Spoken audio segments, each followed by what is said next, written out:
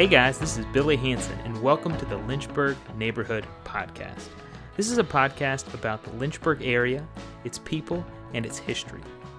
I've found that the more I get to know my neighbors, really get to know their stories, and the more I understand the history and the backstory and how things work here in Lynchburg, the more connected I feel to this place, and the richer my life becomes. So join me in exploring the Lynchburg neighborhood.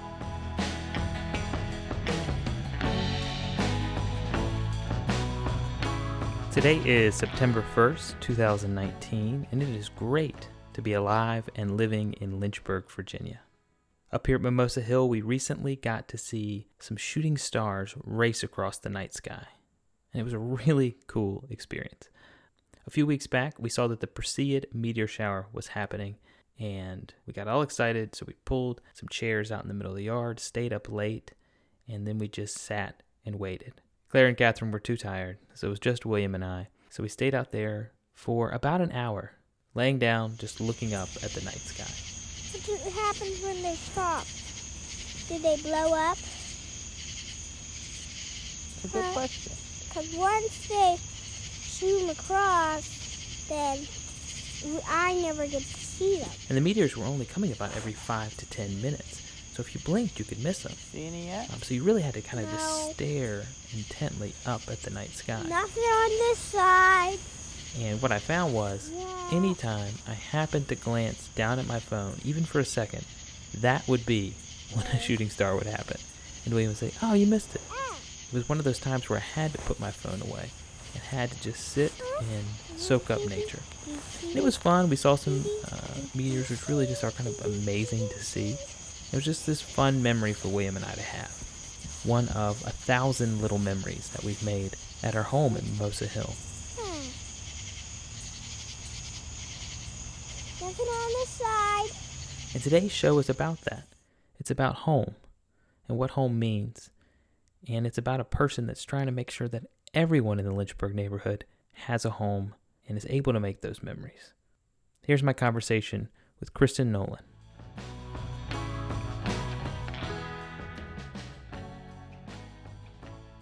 Kristen, thank you so much for being here. You're welcome. To talk about housing and homelessness. I love talking about housing and homelessness. Yeah, so tell me your name and what you do. Sure. I'm Kristen Nolan, and I am the Director of Housing Services at Miriam's House, which means that I am the person who gets to sort of oversee and develop new programs at our agency, which is focused on homelessness. Okay. Yeah. So tell me about Miriam's House. What is the change you guys are seeking to make in the community? Sure. So Miriam's House is 25 years old this year, and over those 25 years has been committed to ending homelessness in our community. So that mission has been the same. This sort of singular focus on homelessness has been the same over those 25 years. What has kind of evolved over time is our program types and the different populations that we serve. So Miriam's House used to operate one single program and now operates 5 different programs, all aimed at ending homelessness, but kind of in different ways. So we've had a long history of doing this work. It just, as with any kind of social problem, homelessness has changed over time. And what we know about homelessness and our data has sort of pointed us to new and innovative solutions. Yeah. It feels like a big goal, right? Like, it's not like, let's cut homelessness in half. Let's not reduce homelessness. It's let's end homelessness. It is. I mean, that's a big goal, right? It's a big goal. It is, but I honestly, maybe I'm crazy, but I honestly think we can do it. And much sort of bigger cities with a much bigger homeless population are making these huge strides in reducing their homeless numbers, and we are too in our community. So I do think ending homelessness, and I should probably qualify what I mean by that. Yeah. Which is not that no one will ever experience a housing crisis again. Housing crises will continue to come up. People will continue to face challenges like eviction or maybe a breakdown of a family dynamic, so they have to leave their home, or domestic violence. We know that people's housing will sometimes be unstable. But ending homelessness means that when that happens, we have the right amount of resources and the right kinds of tools to quickly put them back into housing so that they aren't experiencing homelessness for a long time. So ending homelessness within our world of homeless response really means that we have the capacity to address every incident of homelessness within 30 days or less. Okay, so someone has some sort of event in their life that causes a housing crisis. The idea is that you could both identify them and serve them within 30 days. And have them back into housing with supports wrapped around them, yes. That would be what we would consider sort of a functional zero on homelessness. Yeah. Okay. So if that's the goal, how does it happen now? Do people sort of slip through the cracks, or it takes a little while to find them housing? Is that kind of... It can, yeah. So we're working to change that by having what we call a by name list in our community. So we're actively in real time every day tracking every person within certain subpopulations. So we're not yet to the point of being able to track every single homeless person, but we track every single homeless vet, every single homeless family, every single homeless youth, and every single chronically homeless person in our community. Wow. And we meet twice a month to talk about all those different cases with all of our partners and make housing plans for each and every one of them. So by keeping this sort of laser focus on these individuals and their journey from homelessness to housing, nobody falls through the cracks. Yeah.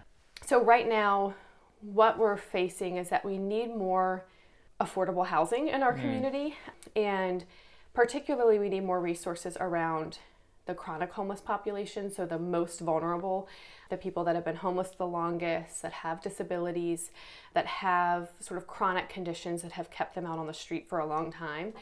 They need an intensive program called supportive housing.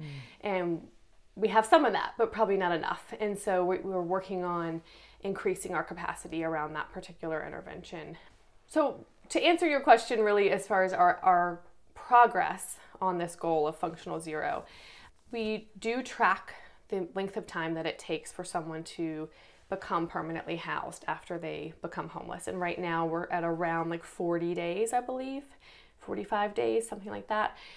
So we're trying to cut that down so that, like you said, the identifying them, connecting them with services, finding them housing, all of that happens more quickly.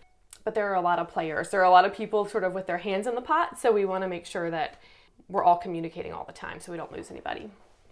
And I guess different people have different needs, right? Like if you've got someone that just had an eviction, but they have a job and they've got kids, their needs may be different than someone who's been homeless for 3 years, right? Yeah. So what we did as a community probably about 6 years ago is start thinking more strategically about our resources based on this idea. So there used to be in our community and most communities sort of a one-size-fits-all approach to homelessness, wherein someone would come into shelter.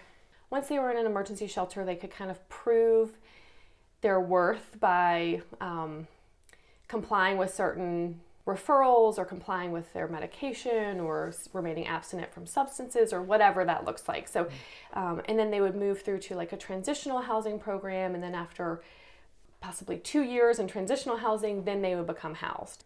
And using that approach, is a very slow approach to addressing the problem. It also means we cannot serve the number of people who need to be served. And it also means that the most vulnerable people, the people who can't follow rules and comply with a lot of these recommendations, maybe because of a mental illness or some other disability, we're kind of leaving them behind with that model. So we adopted the Housing First model about 6 years ago in our community. And one really big piece of that model, and I can talk about it more, but one really big piece of that model is this tailored approach that you're talking about. It's recognizing that not everyone needs all the same things, so no two people really experience homelessness the same because they have different challenges and different barriers. So how do we tailor our services to fit their particular experience? So yeah, if someone has one eviction and they have a job and they have family support, more than likely with a little bit of case management, they can figure out their housing crisis and get back into housing. Someone who's been on the street for 3 years is probably going to need more intensive supports and more intensive housing navigation and housing case management to help them get back into housing and then to keep it over time. Yeah. So that's an interesting idea. So you're saying housing first is sort of philosophy change. Yes. It used to be, hey, you're homeless and you've got to sort of follow these steps and essentially earn your housing. It's at the end of it, that's the prize. You're going to go through this process and then housing will be the prize. And you're saying this is a fundamental change where housing is the first thing, and once you have housing, we can work on the rest. Yep. Housing first turns that on its head, essentially. Yeah, I bet that was kind of a tricky thing to get buy-in, because if everyone's been doing it one way for a while, imagine that transition is getting everyone on board. But 6 years later, I mean, how's that transition gone? It's been there is pushback. I think a lot of people have been sort of led to believe that homelessness is a personal failing or an individual's flaw has caused their homelessness. When what we know is that homelessness is a systemic failing. That that housing is not affordable. That jobs don't pay enough to afford housing. If you look at the Out of Reach report and these other data sets that we can see where wages are pretty stagnant and housing prices are going up, and that people that are working minimum wage need 2.5 jobs to afford a basic 2-bedroom, those kinds of things, we see how systemically housing is just that, out of reach for some people. I think the buy-in has come just by demonstrating that it works over time. So we started our rapid rehousing program in 2013, where we did essentially what Housing First says. We connected homeless families back into housing as quickly as possible. We then wrapped services around them based on what their needs were. Those services are all voluntary, but people have this sort of intrinsic motivation once they're in housing to try to keep it. We really found that people who are either sleeping outside or sleeping in a shelter bed, they don't feel a lot of hope, and they also don't feel a lot of motivation to make changes maybe in their mental health treatment compliance or in their recovery process, because they don't see a lot to lose. Help people connect back with housing. I mean, your home is who you are, is your identity. I mean, there's so much about having a home that is more than just a structure, know. And so it restores people's sense of dignity. It helps them start to think about bigger goals and longer term plans. And so we've seen this work for people. We've seen housing transform people's health, transform people's mental health, their school performance, their job performance. And so I think showing how this works and how the outcomes really do speak for themselves has helped us gain more buy-in. Yeah. So I guess one success metric could be with rapid rehousing. One, how quickly you get them, identify them, and get them back into housing. And then what happens next, right? Like, how did the next year go? How did the next 2 years go? Do you guys measure that? We do. So I actually just looked at the first half of this year for how long it's taking us. And we're under 30 days right now for getting folks that are in our rapid rehousing program at Miriam's House from homeless sort of identification of them into housing. So we feel really good about how quickly we're being able to make those connections. And that comes down to, it's not just us, that's shelter staff that's helping us identify these families, and that's landlords who are willing to take a chance on a family that might have an eviction or a criminal background, or maybe they don't have income right now. So landlords that are partnering with us and willing to take that risk. We do track for 2 years. So our data shows the last time that we ran these numbers at the end of last year, our retention rate was 96%. So only 4% of the families we'd served 2 years prior had returned to homelessness. So we're able to track if they come back into the homeless response system after being exited from the program. We think that's a huge metric, because housing first is not housing only.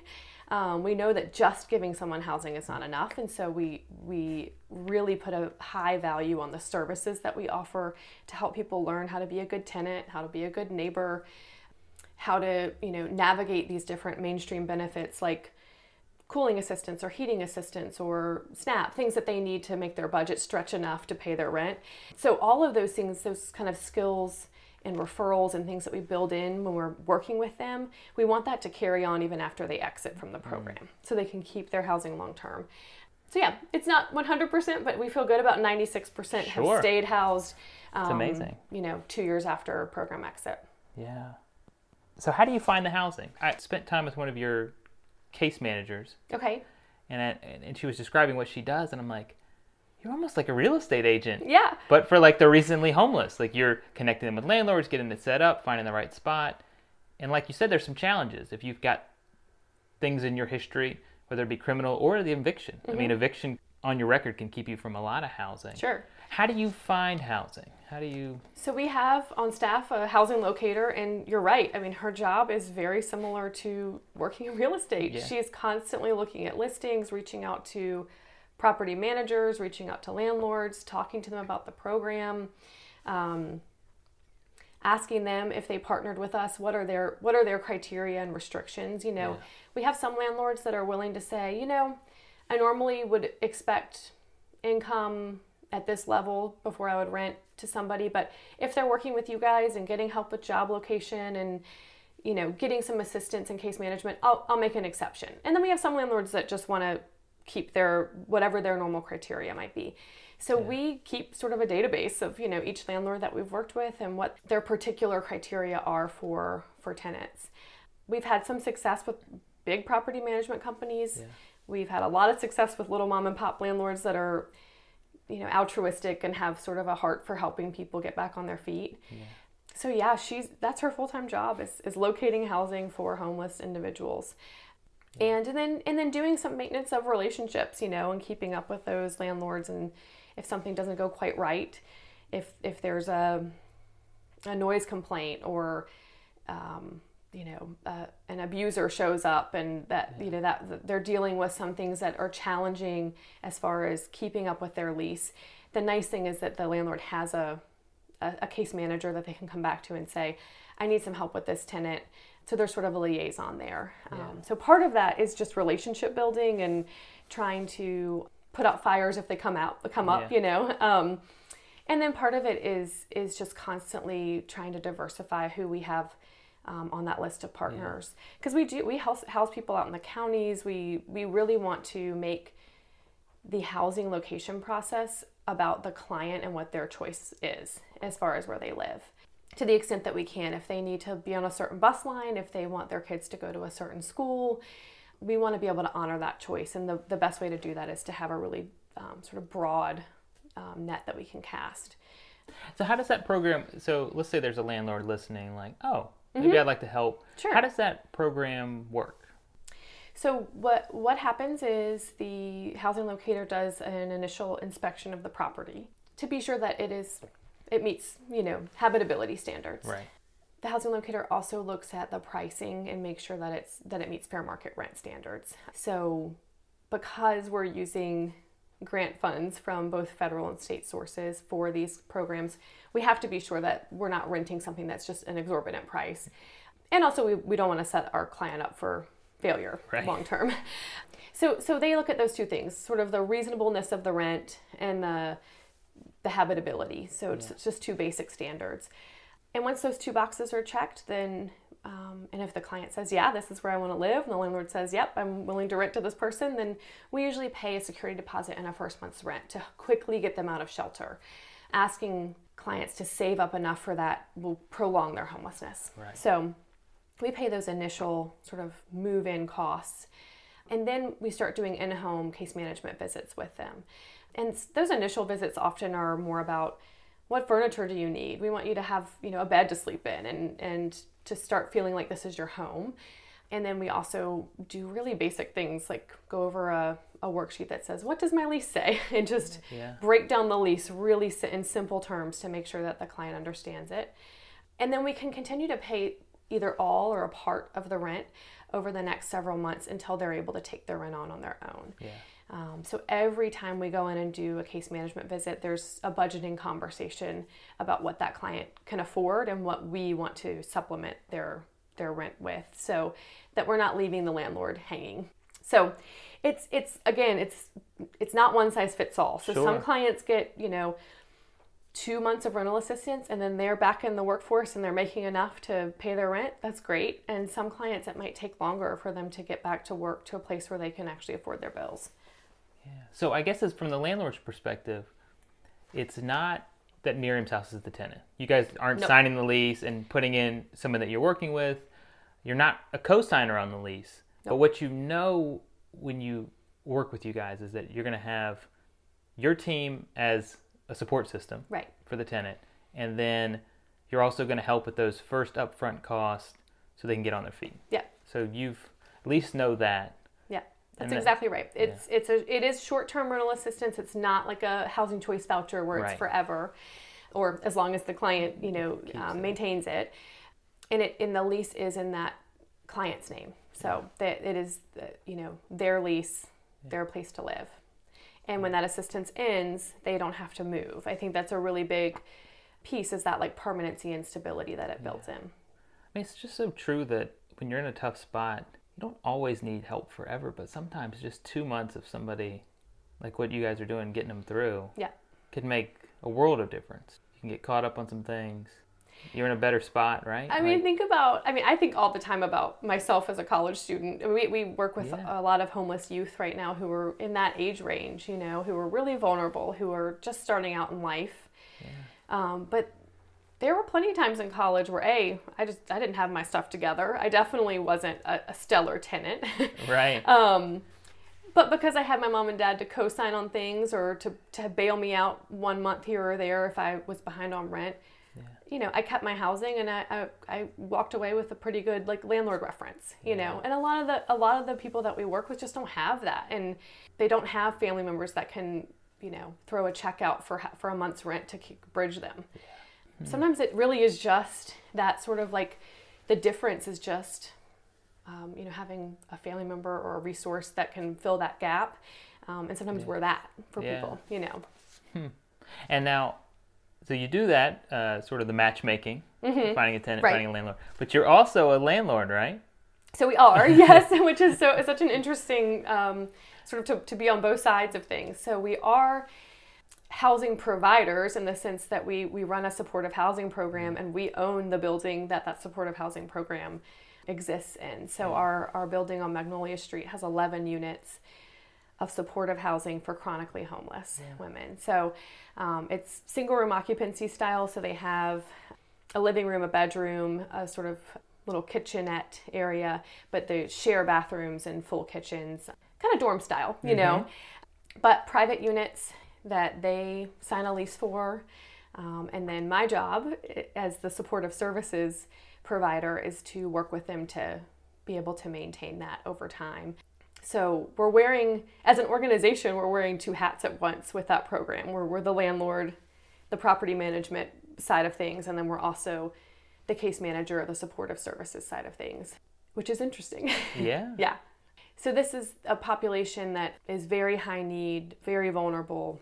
Most have experienced long lengths of homelessness, and so with that, victimization on the street, lots of trauma throughout their history. So a lot of what my job consists of with that program is building some initial trust and rapport, helping those clients just with the transition of living in their own place.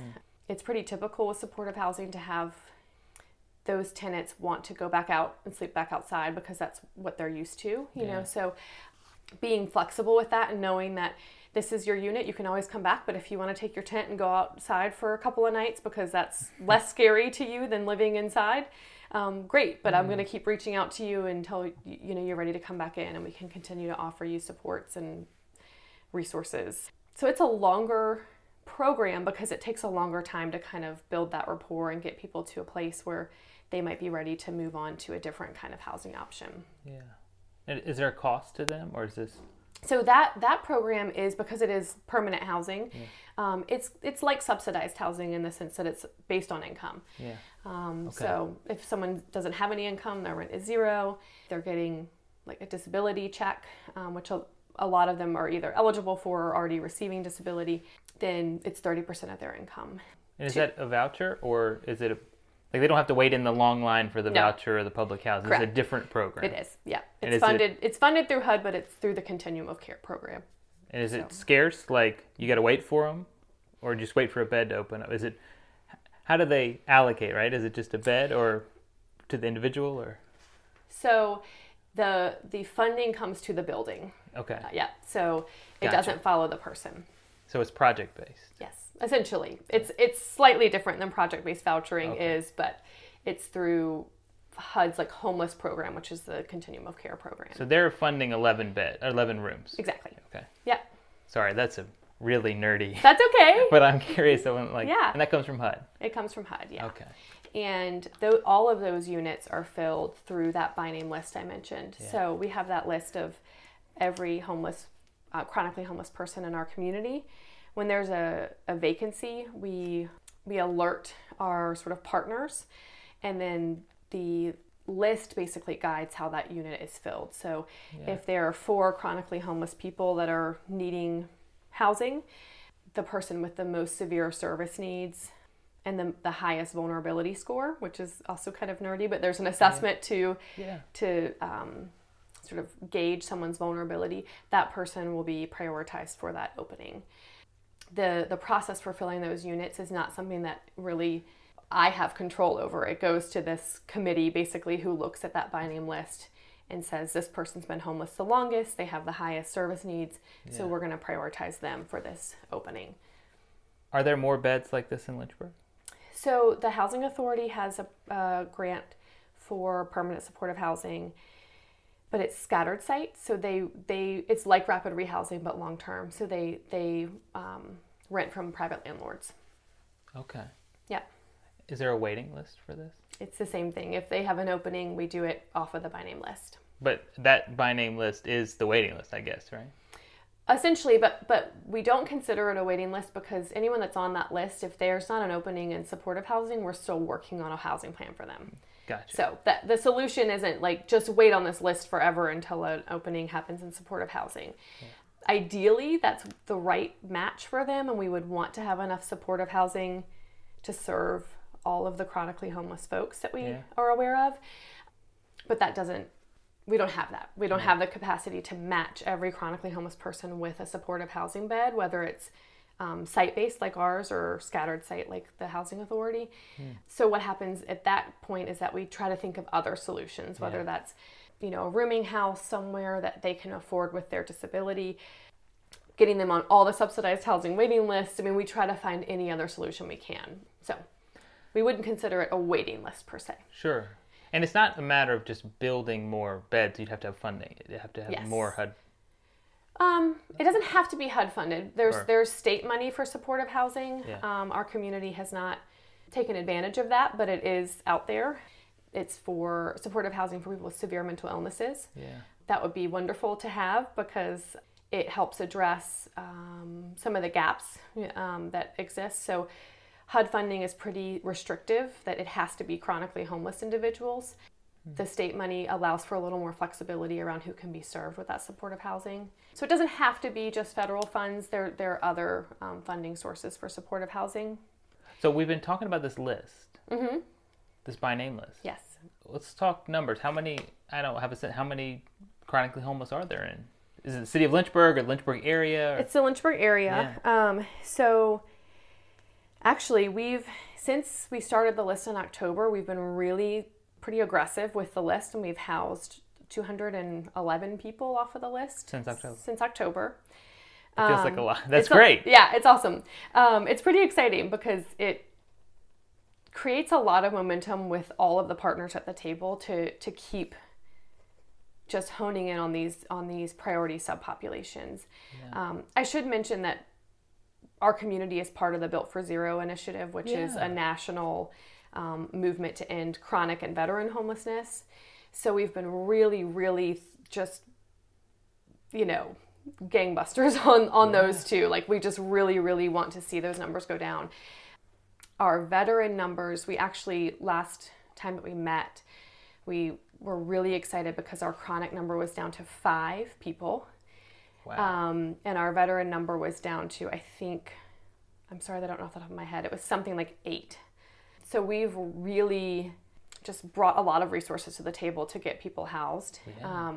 We have a street outreach worker who has been just so focused on the finding and engaging chronically homeless people and helping them find housing solutions.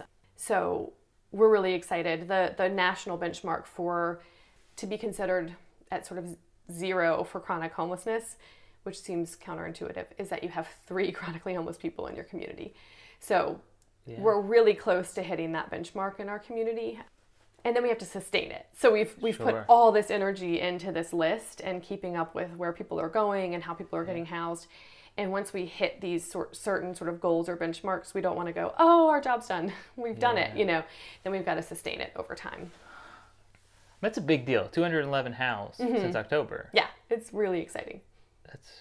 That's not they're not in a shelter housed, right? No, they're in their own housing. This is in housing. Yep. That's a big deal. Yeah. And so some of those are families. So some of that 211 are kids. So it's not just like 211 households, if that makes sense. Yeah. 211 people. So 211 people that were homeless now have housing. Since October, yep. Yeah. It's a big deal. It is. Wow. I think it just speaks to the power of bringing all these different resources together and not considering it program by program, but instead looking at it as a system and aligning the resources that we have with the folks who most need it. So being really strategic about what we can bring to the table and who we can serve most urgently.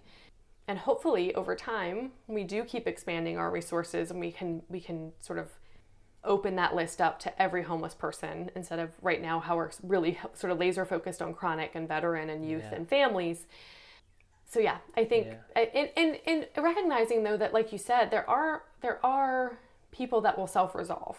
Across the country, most communities, and ours included, have seen that about 1/3 of people who become homeless sort of figure it out on their own. Yeah. So we don't want to start offering resources prematurely to a household that's going to figure out their homelessness without those additional sort of dollars or case management time or whatever that looks like, because we do have a finite amount. So we want to make sure that we're really thinking through, aligning the right resource with the right need, if that makes sense. It does.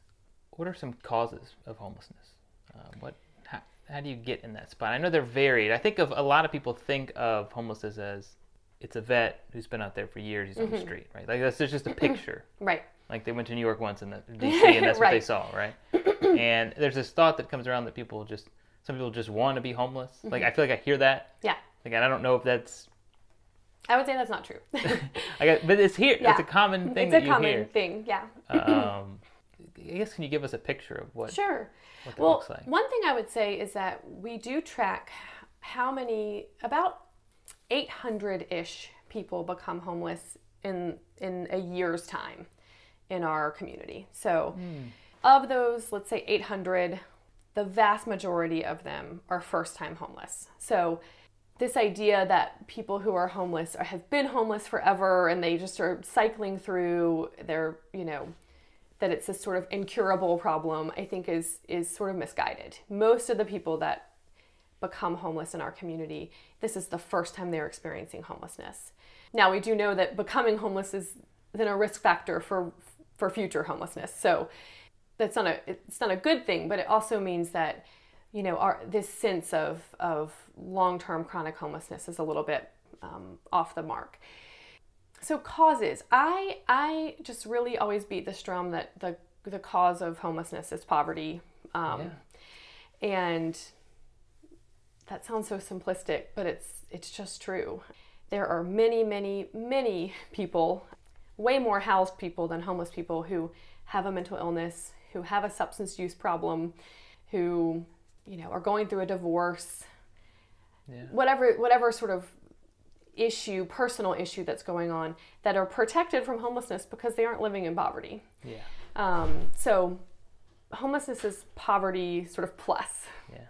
I would say working in this field for the past 6 years, it's been very rare that I have encountered a family or a household that's homeless that is making much above the poverty line or has any kind of sort of wealth. So it's I just think it's important to always come back to, there may be a mental illness involved, there may be some other kind of sort of personal issue going on, but that poverty is always kind of underlying that issue. And I also think it's important to acknowledge that structural racism also is a cause of homelessness and has to do with people's housing stability. And I think that's a hard thing for people to sort of acknowledge and grapple with, but when we look at the assets that people have generationally and housing wealth, we know that people of color just generally do not have access to the same level of resources that a white family does. So we've actually recently been really looking at racial disparity data in our homeless response system and trying to keep an eye on those disparities, both in who becomes homeless and then also who gets served after becoming homeless, and then who becomes housed, so do our outcomes have any sort of racial disparity in them? Are people who enter the homeless response system more or less likely to get additional services? So we want to keep an eye on those sorts of disparities as well. So I just can't overstate the systemic pieces that really are the causation. But then there's also on a more sort of micro individual level, I think we have to acknowledge that at least until recently, a lot of people did not have Medicaid. A lot of people didn't have ways to access some help that they might have been able to leverage to avoid a housing crisis down the road. So if somebody is having a mental health crisis and they can't get help for that, and then they end up missing work for several days, and then they end up one paycheck less, and then they end up homeless, there's sort of an access issue too that exists.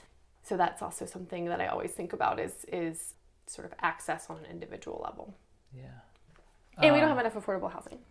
We don't. So I should just bang that drum a little bit too. And I know you're talking to lots of people about housing, and our affordable housing crisis in this area is not unique. I mean, people are experiencing this all over the country, but it is our community and it is our neighbors that that can't access housing because they can't afford it. So I think you're right. I think when I talked with just a couple things, when I talked with Judy Brooks about students who are homeless, she said almost always it's an eviction just because they couldn't afford the rent, rather than some personal flaw. Right. It was just, it's hard when you see where the numbers are, when you just actually do the math on what you would make about at the poverty line and what things cost to live. Like, it's just expensive to be alive. Yeah. Right.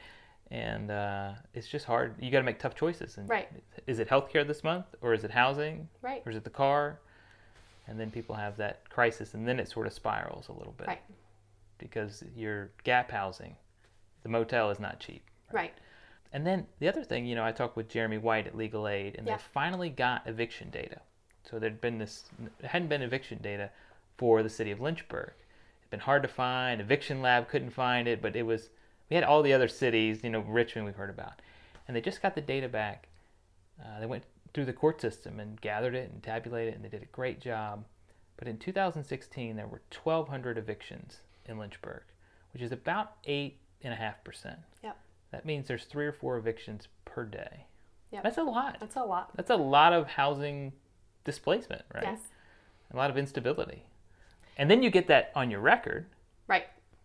And then over 10 years, that's 12,000 households in Lynchburg who have the Scarlet E, what they call it, the eviction, where you can't get public housing. Right.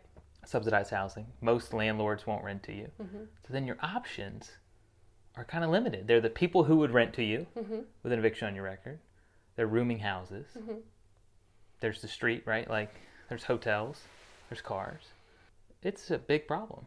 It's a huge problem. And I think what happens generally is that we're seeing the fallout of that a few steps down the road in homeless response. So people get evicted and they try something else, like you're saying, maybe a hotel or motel, maybe staying with a friend or family member, and that's just not sustainable. And then they end up in a shelter. So we're not seeing people straight from eviction court, into the shelter. There's usually a couple of steps where they're trying some other solutions, but not able to sustain those. And then they do end up ultimately homeless. And so I am so grateful for Legal Aid and folks that are pulling together this data to think about how do we swim upstream a little bit how can we maybe prevent some of these evictions? They may not be imminently homeless in that moment, but down the road they might be homeless. Homeless in our world meaning living in a shelter or sleeping outside on the streets. Yeah. So I'm hopeful that because Virginia looks so bad, Right. and has so many cities in the top 10 of eviction data in the country, that something will come of that as far as some funding to prevent evictions for folks so that they don't end up. Because the truth of the matter is that it's not just taxing on that family, and it's not just the long-term effects of having that eviction on their particular record, but it's expensive for the whole community to have these hypermobile families that are bouncing from place to place. It's expensive for the courts to be processing all of these evictions. It's expensive for the healthcare system, for schools. There's all these other systems that are impacted by people having unstable housing, you know. So it's not just an individual impact, it ripples out into the whole community. And then it makes, neighborhoods just less safe or less cohesive. There's all these other impacts that we know come from eviction that maybe we can't quantify, but I think if we care about our community, we want to care about if people have stable permanent housing as sort of just a fundamental value. Yeah, that's what Jeremy was talking about, this idea that a small investment in housing preservation, keeping someone in housing, and preventing an eviction diversion programs, might seem like a lot of money, but on the back end, all the services and the impact on the community, this might be a great investment. I think we haven't even begun to estimate what this is costing. Just processing paperwork at Department of Social Services to transfer your case from one jurisdiction to the other. Yeah. I don't know what that costs, but if that's happening in the thousands every year just because of evictions, there are so many sort of down the road impacts. And I completely agree that it would be a great return on investment to put some money into housing. And there's really great research and data coming out looking at, this is sort of the extreme end of it, but when we look at chronic homelessness and how much it costs for someone to sleep outside, and the frequent use that they have of jails, emergency rooms, psychiatric hospitals, and then they're going right back out to the street, the cost of that is much less than investing in helping them have an apartment and some services in place. Not to mention just morally and ethically, what do we believe in as a society? So I wanted to loop back to your question about, when people say that some people just want to be homeless. And I would just always push back on that by saying, what options have they been given? Many times when we have people who have been outside for a long time, choices have a lot of times been made for them by the sheer fact that they haven't been offered options. Offering somebody a few nights on a cot in a shelter when it's cold outside, but then putting them back out on the street, or offering them, a quick detox through the medical ICU and then discharging them back to the street. They're not really being offered many options. They go to jail for a few days for, whatever, trespassing, some kind of status crime because they're homeless. And then they're put back out on the street. And meanwhile, they're just accumulating barriers to housing by having more and more charges on their record. But I don't know that they're really making a choice. I think a lot of systems are choosing things for people like that.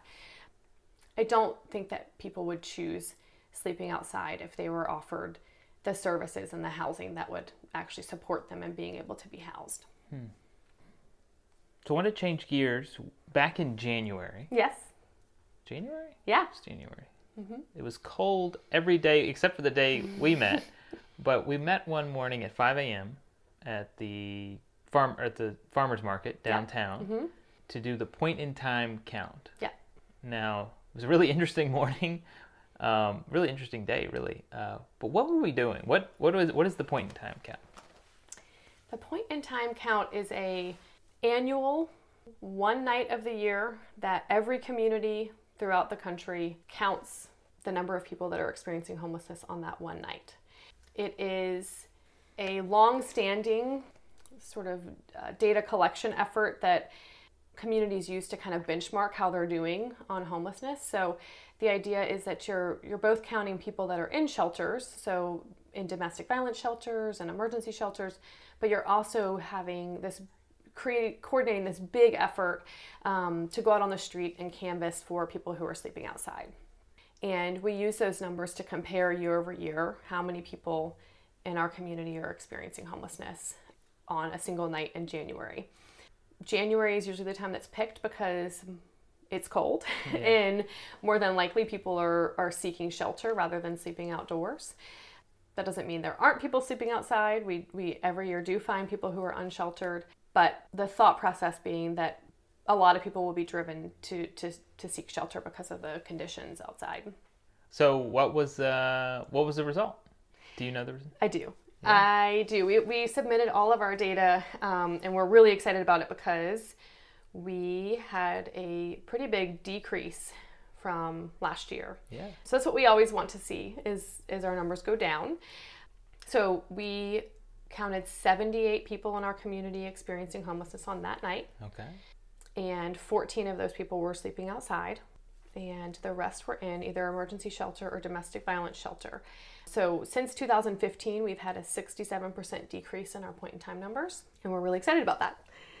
That's great. So what that means, sort of what that translates to for us, is that it goes back to the housing first idea. So the faster we offer somebody housing and get them out of a shelter, the smaller the number of people on a single night is going to be.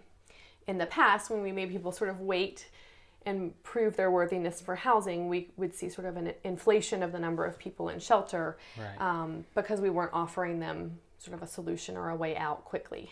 So while we see pretty steady numbers when we look at a whole annual count of like over the whole course of the year, how many people became homeless, we're seeing pretty stable numbers. On a single night, we're seeing that number go down. So a lot of times it seems like funding from federal and state, and even from just people who give, just donors, it seems like it's dependent on how big the problem is. Yeah. Are you guys worried at all that you're going to get so good at this that these numbers are going to keep going down, that you're funding? Like, I don't know how it works. Is that a concern at all? So I think that's why it's important to kind of, the point in time number is important because it's this sort of unduplicated count that we can use to compare one year to the next, right? Yeah.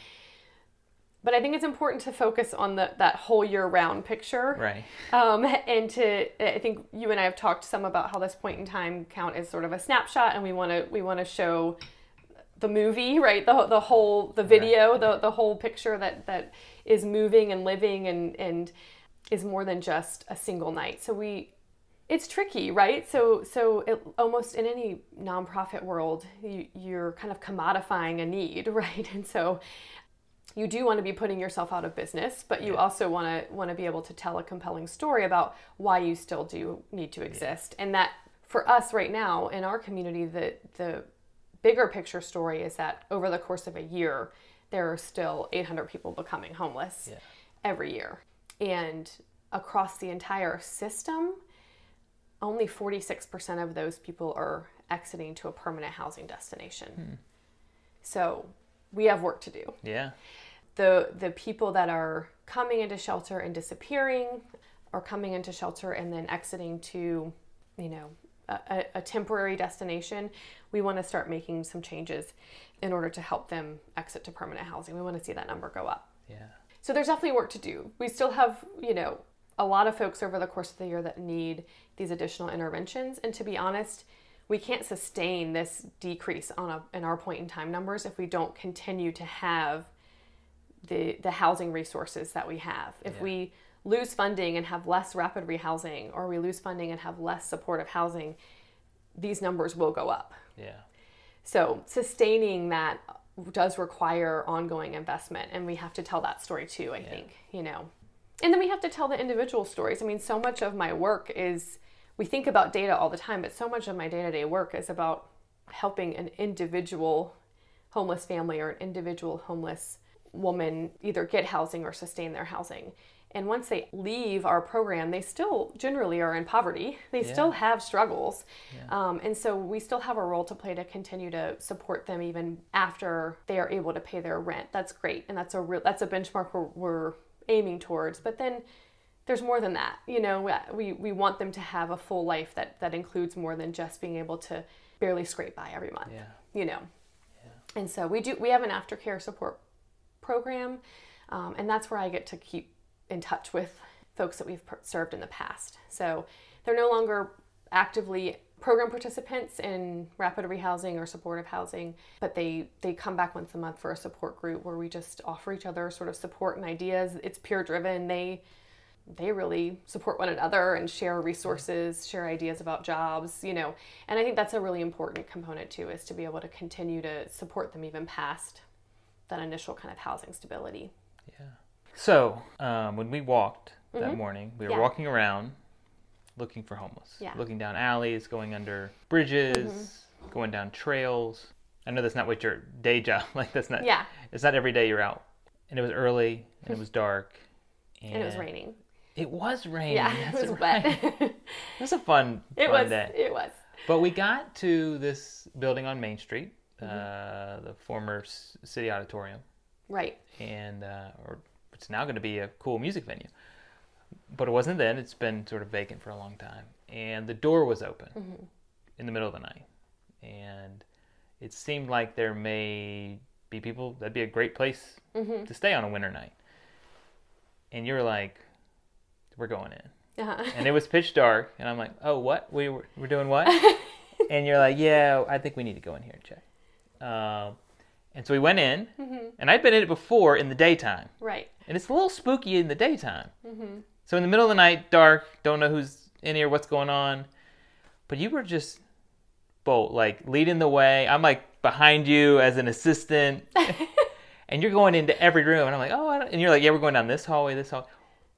Where does that sort of fearlessness come from for you? That's so funny that you think of it that way, because I don't necessarily think of myself as fearless. That's an interesting question. I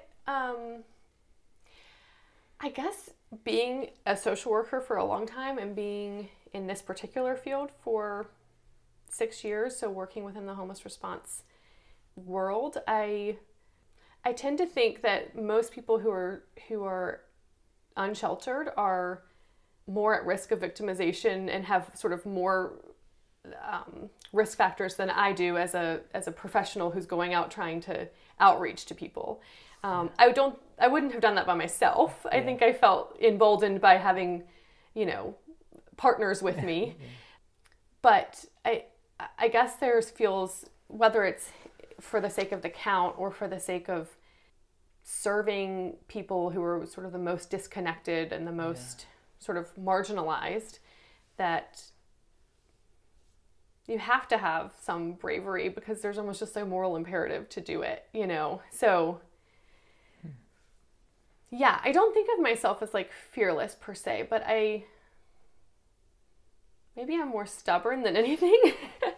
And I just, when I believe that we're doing the right thing by sort of aggressively outreaching to people who generally are sort of ignored or invisible, I guess I feel that there's this sort of like righteousness to it, and it sort of pushes me. I don't know. Does that make any sense? It does. Because I was at the door thinking, what if somebody's in here and they're asleep? And like we startle them. And we're all the way in this building. Like I'm thinking like worst case scenario. But you're at the door thinking, from what I hear from you is that there may be someone in need in here. We're going to find them. That would be the... That's not what I was thinking. But, that's great. But I was just following your lead. I'm like, she's done this 100 times. That's not true. You hadn't done it before? I had done it before, not 100 times. Yeah. Yeah, that's so interesting. I love that is your... That was my interpretation of it. Take of it, yeah. Yeah.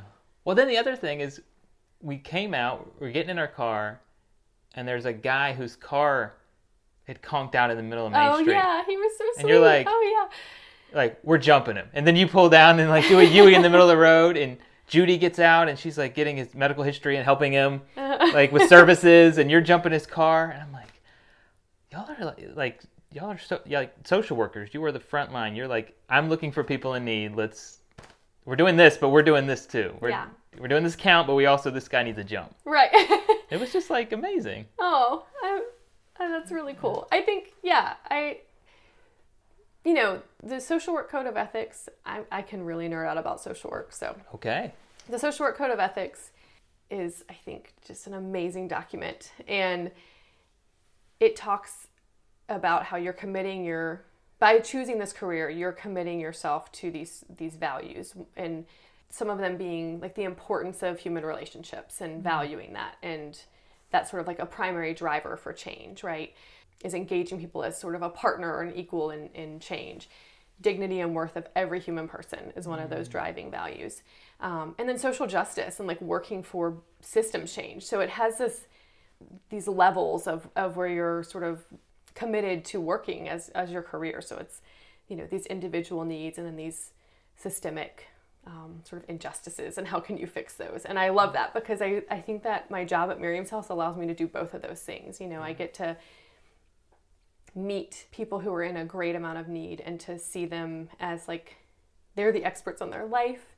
I get to meet them where they are. It's like such an honor for me to get to work alongside them to hopefully improve the quality of their life over time, but just honor through that process that like they have inherent dignity and worth, whatever choice they make. There's a sort of non-judgmentalness that I think is really important in building that relationship. But then I also get to work on, big picture stuff with our data and changing some of our policies across the system. And I get to do both, and that's really, really cool. Have you always had that strong sense of like what's just and unjust? I think so. Yeah. It's, so actually at Boonesboro Elementary School in 3rd grade, there was a career day and a social worker came to career day and I went home and was like, I'm gonna be a social worker. And my mom and dad were like, no, it's probably not a great idea. It's gonna be hard work. You're not gonna make any money. And that thought never left my mind, Yeah. So when I started looking at colleges, it was like, who has a social work program? That just never went away. And yeah, I feel lucky that was sort of clear from the beginning. And that doesn't mean that it's always been easy because it's, there have been moments where I think, well, I should have just like, I don't know, can I be like a bank teller or something where I go to work and I go home and I never think about it again. Yeah. But I love it. And I don't think that there's anything special about me. I think it's a really special profession that trains you to engage with people in this really authentic way that hopefully means that their life is better in some way. Yeah. But it's really about like them and helping them find their strengths and whatever they can build on to, to move forward while also fighting for better policies like living wages and better affordable housing and I don't know. Yeah. So my daughter's in 3rd grade. Okay. I'm in 4th grade. And you were a 3rd grader when you, mm-hmm. What would you say to 3rd grade Kristen to encourage her? What would you tell her about this career that she can't see then? That's a great question. I would say, oh man, that's a really good question. I think I would say to 3rd grade Kristen that probably had a very romantic idea about what social work would look like, that it isn't necessarily romantic and that it requires you to get really up close with like suffering. And that can be hard, but it also can be what motivates you to continue to do the work so that you can alleviate some of that suffering in whatever way you can. I think the kid me had an idea that it would be just a lot of happy endings, But I think being prepared for sort of the messiness of it is a good thing. And also at the same time realizing that being a social worker, choosing that career also requires you to have good boundaries and to realize that you're not all that important. Yeah. that you're playing a role, but that, there can be a real risk of like saviorism and you have to really be careful not to step into that too much, or at all. So. Yeah. Quick note, at this point in the interview, one set of mics stopped working. Luckily, there was a backup set of mics that was also recording. So for the rest of the interview, it's going to be on those backup mics. So you'll notice the sound difference. Okay, back to Kristen. The other thing that happened, that morning, we went to Miller Park in the Salvation Army. Yep. And we were walking around Miller Park, and we encountered someone behind Dollar General. Right. They were just kind of sitting there, and you talked with them because you were talking with everybody who was kind of sitting out that looked like they might have spent the night outside. And I didn't record it. I didn't do it, but we were just there, and you started talking, and I guess he had spent the night outside. And you started doing the survey, and in the middle of that survey, this moment just stuck with me. He said to you, I guess to both of us because you're both there, but really to you because you were lead. He said, "Promise me that everything's going to be okay." And it was a real plea. It felt like. I mean, he in this moment to be reassured. I'm like, what is she? I'm not going to say anything. What is she going to say? Because it's a really tough. In that moment, you want to say, yeah, it's going to be fine. It's going to be fine. But you didn't. Do you remember what you said? Because I remember what you said. Not really. Kind of. I remember this moment, but I don't quite remember how I handled it.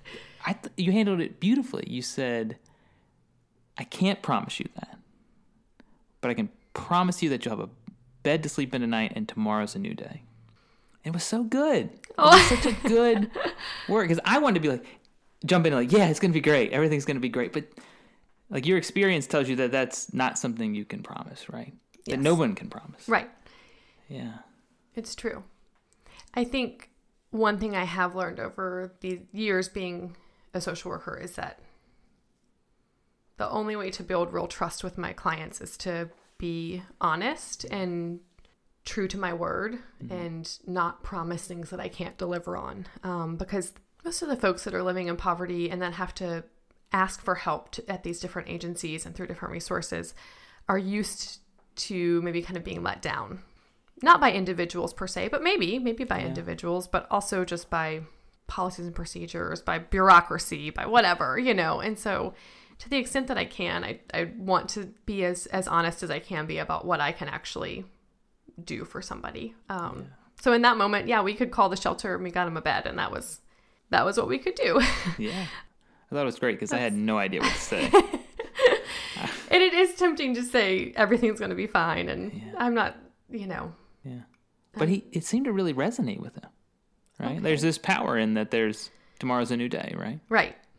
Yeah. I mean, for true. Any of us, right? And for people who are surviving, tomorrow is sometimes the best they can hope for until things get a little better. And then they can look ahead to, the next week or the next month. And that is an amazing thing is to I have some clients that still come to aftercare, and they're at a point now where they can save some money and think ahead to going on a vacation and things that once they have a little room to breathe, they're not necessarily totally in the clear. It doesn't mean, they're never going to experience a financial crisis or a housing crisis again, but they're at a place where they can think beyond tomorrow, and that's really cool. And I think just makes me feel happy that they can have sort of a fuller existence than just surviving one day at a time. Yeah. What's a good day in the office look like for you? Good day in the office. That's a great question. So my days are kind of split between working directly with the women in our supportive housing program. So I usually see a handful of them every day. A good day there is really hearing an update from them that something we've been working on has come together. They've finally gotten word back from disability that they've been approved. That doesn't happen every day, but when that happens, we're rejoicing. Yeah. Or they've gotten a part-time job, something that is sort of progress for them based on how they've kind of defined what they see as progress in their life. Or for some of the tenants that I'm working with that are maybe a little more recently moved in or have ongoing sort of untreated mental illness. Sometimes it's just some kind of breakthrough where they tell me something, or they trust me a little more, or they disclose something that I didn't know before. Those all feel like really good days. And then my other sort of hat is supervising our rapid rehousing program and the case managers that work in that program. And pretty frequently they come to my office to tell me that they found housing for somebody and they need me to sign off on a security deposit check or a utility deposit or whatever. And those are always great days, Yeah. and we keep a little bulletin board with all of the families that we've housed, and to kind of visualize that sort of concrete need that we've met for that family. So that's a really good day. Yeah. What's a hard day? So hard days are, sometimes it's, talking with our street outreach worker and knowing there's people that are sleeping outside and we don't have an answer for them. So when we sit down and talk through cases, we might be aware of somebody who's sleeping under a bridge and we can't come up with a housing option for them. That's like a tough thing to go home with, is knowing that someone just doesn't have an option or they're going to be outside.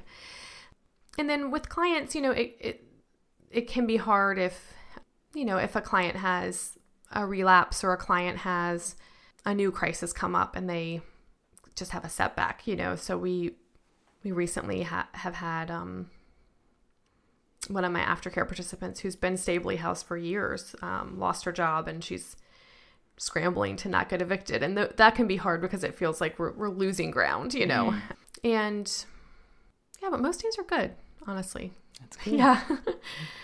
I have to say that Lynchburg, there are tons of resources and tons of people who are looking for ways to help. And even though sometimes it's not adequate, I do feel like for almost every challenge that a client brings me, there's something I can point them to try to bring them a little relief or help with their situation.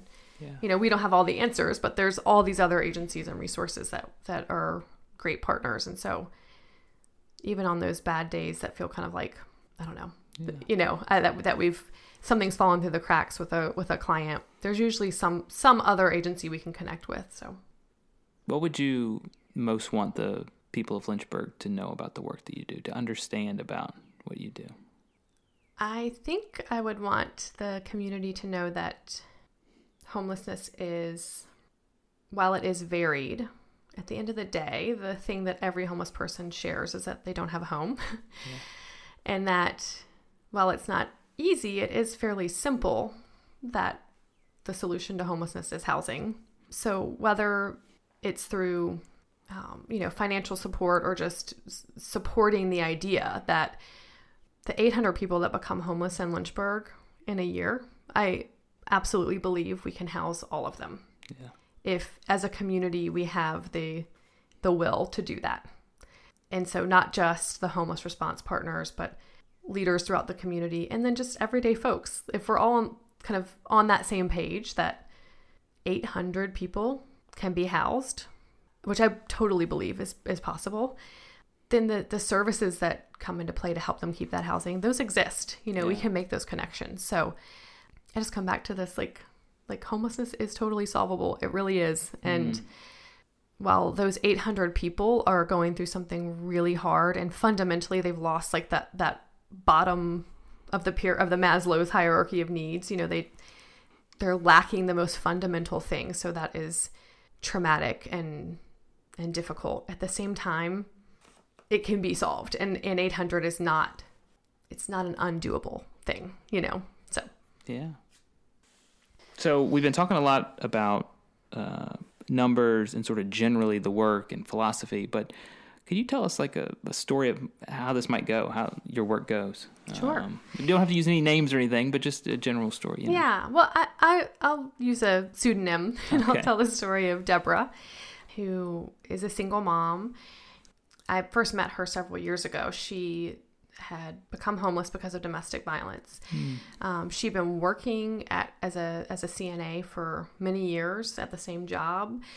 So hard worker, stably employed, but her wages weren't such that she had a lot of savings. And so when she decided to flee for her safety and for her children's safety, she didn't have enough money saved up to, pay all of those sort of upfront costs you need to get into a new apartment. So she and her 2 kids, she has a son and a daughter, they ended up in the shelter. And I remember I did their intake in their shelter room, sitting on her bed.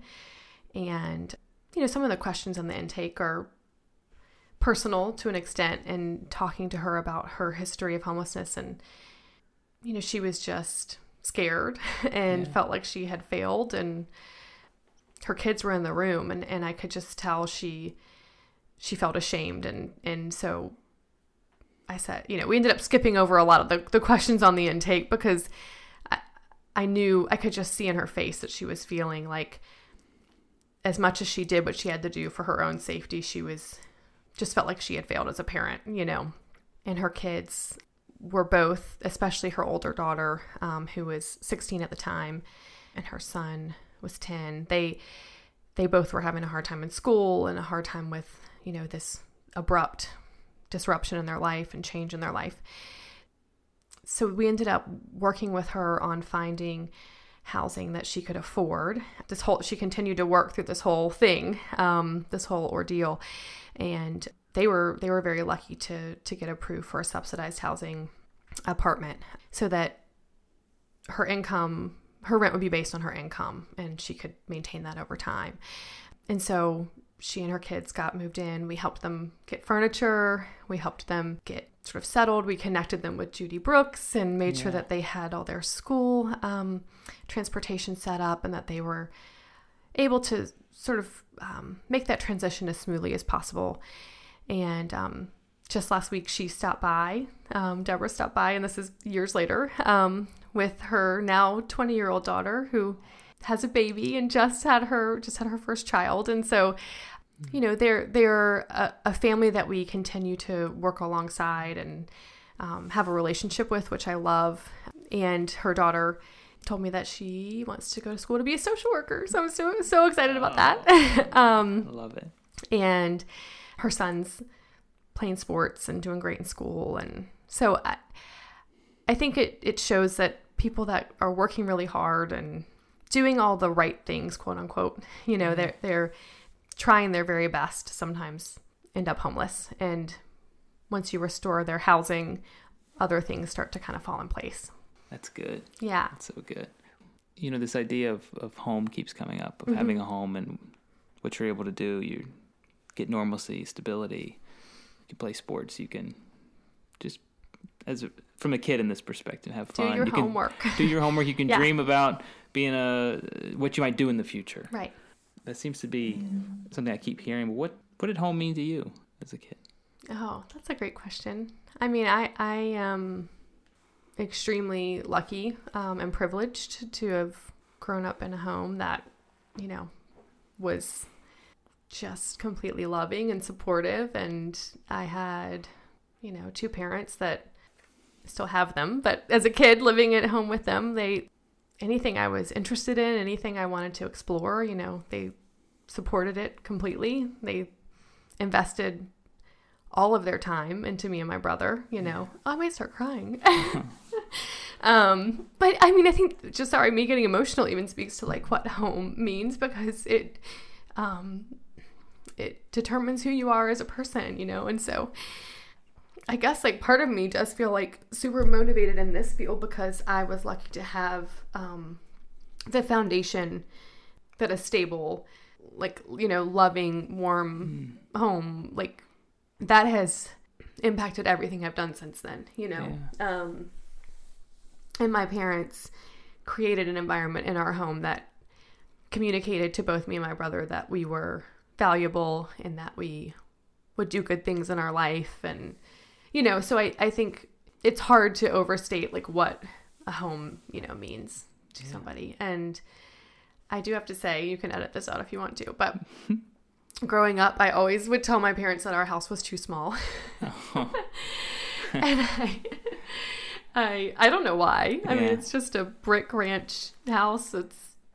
Now I would love to have that house. But as a kid, I was like weirdly self-conscious that our house was too small. Yeah. And I always tell my parents that I wanted them to move to a bigger house. And now if they even mentioned moving, I'd be like, no way, you can't leave our house, because they've lived in the same home since they got married in 1975. So that's funny. So I'm really attached to it now, but I used to be, I don't know why, but yeah. It's funny the things you think as a kid. Yeah. But now, so that's what you do now, right? Is you are recreating that for other people. Yeah. That trying to. Home base. Yeah. They get to determine what goes, how that house becomes a home, right? But you want to recreate what you had.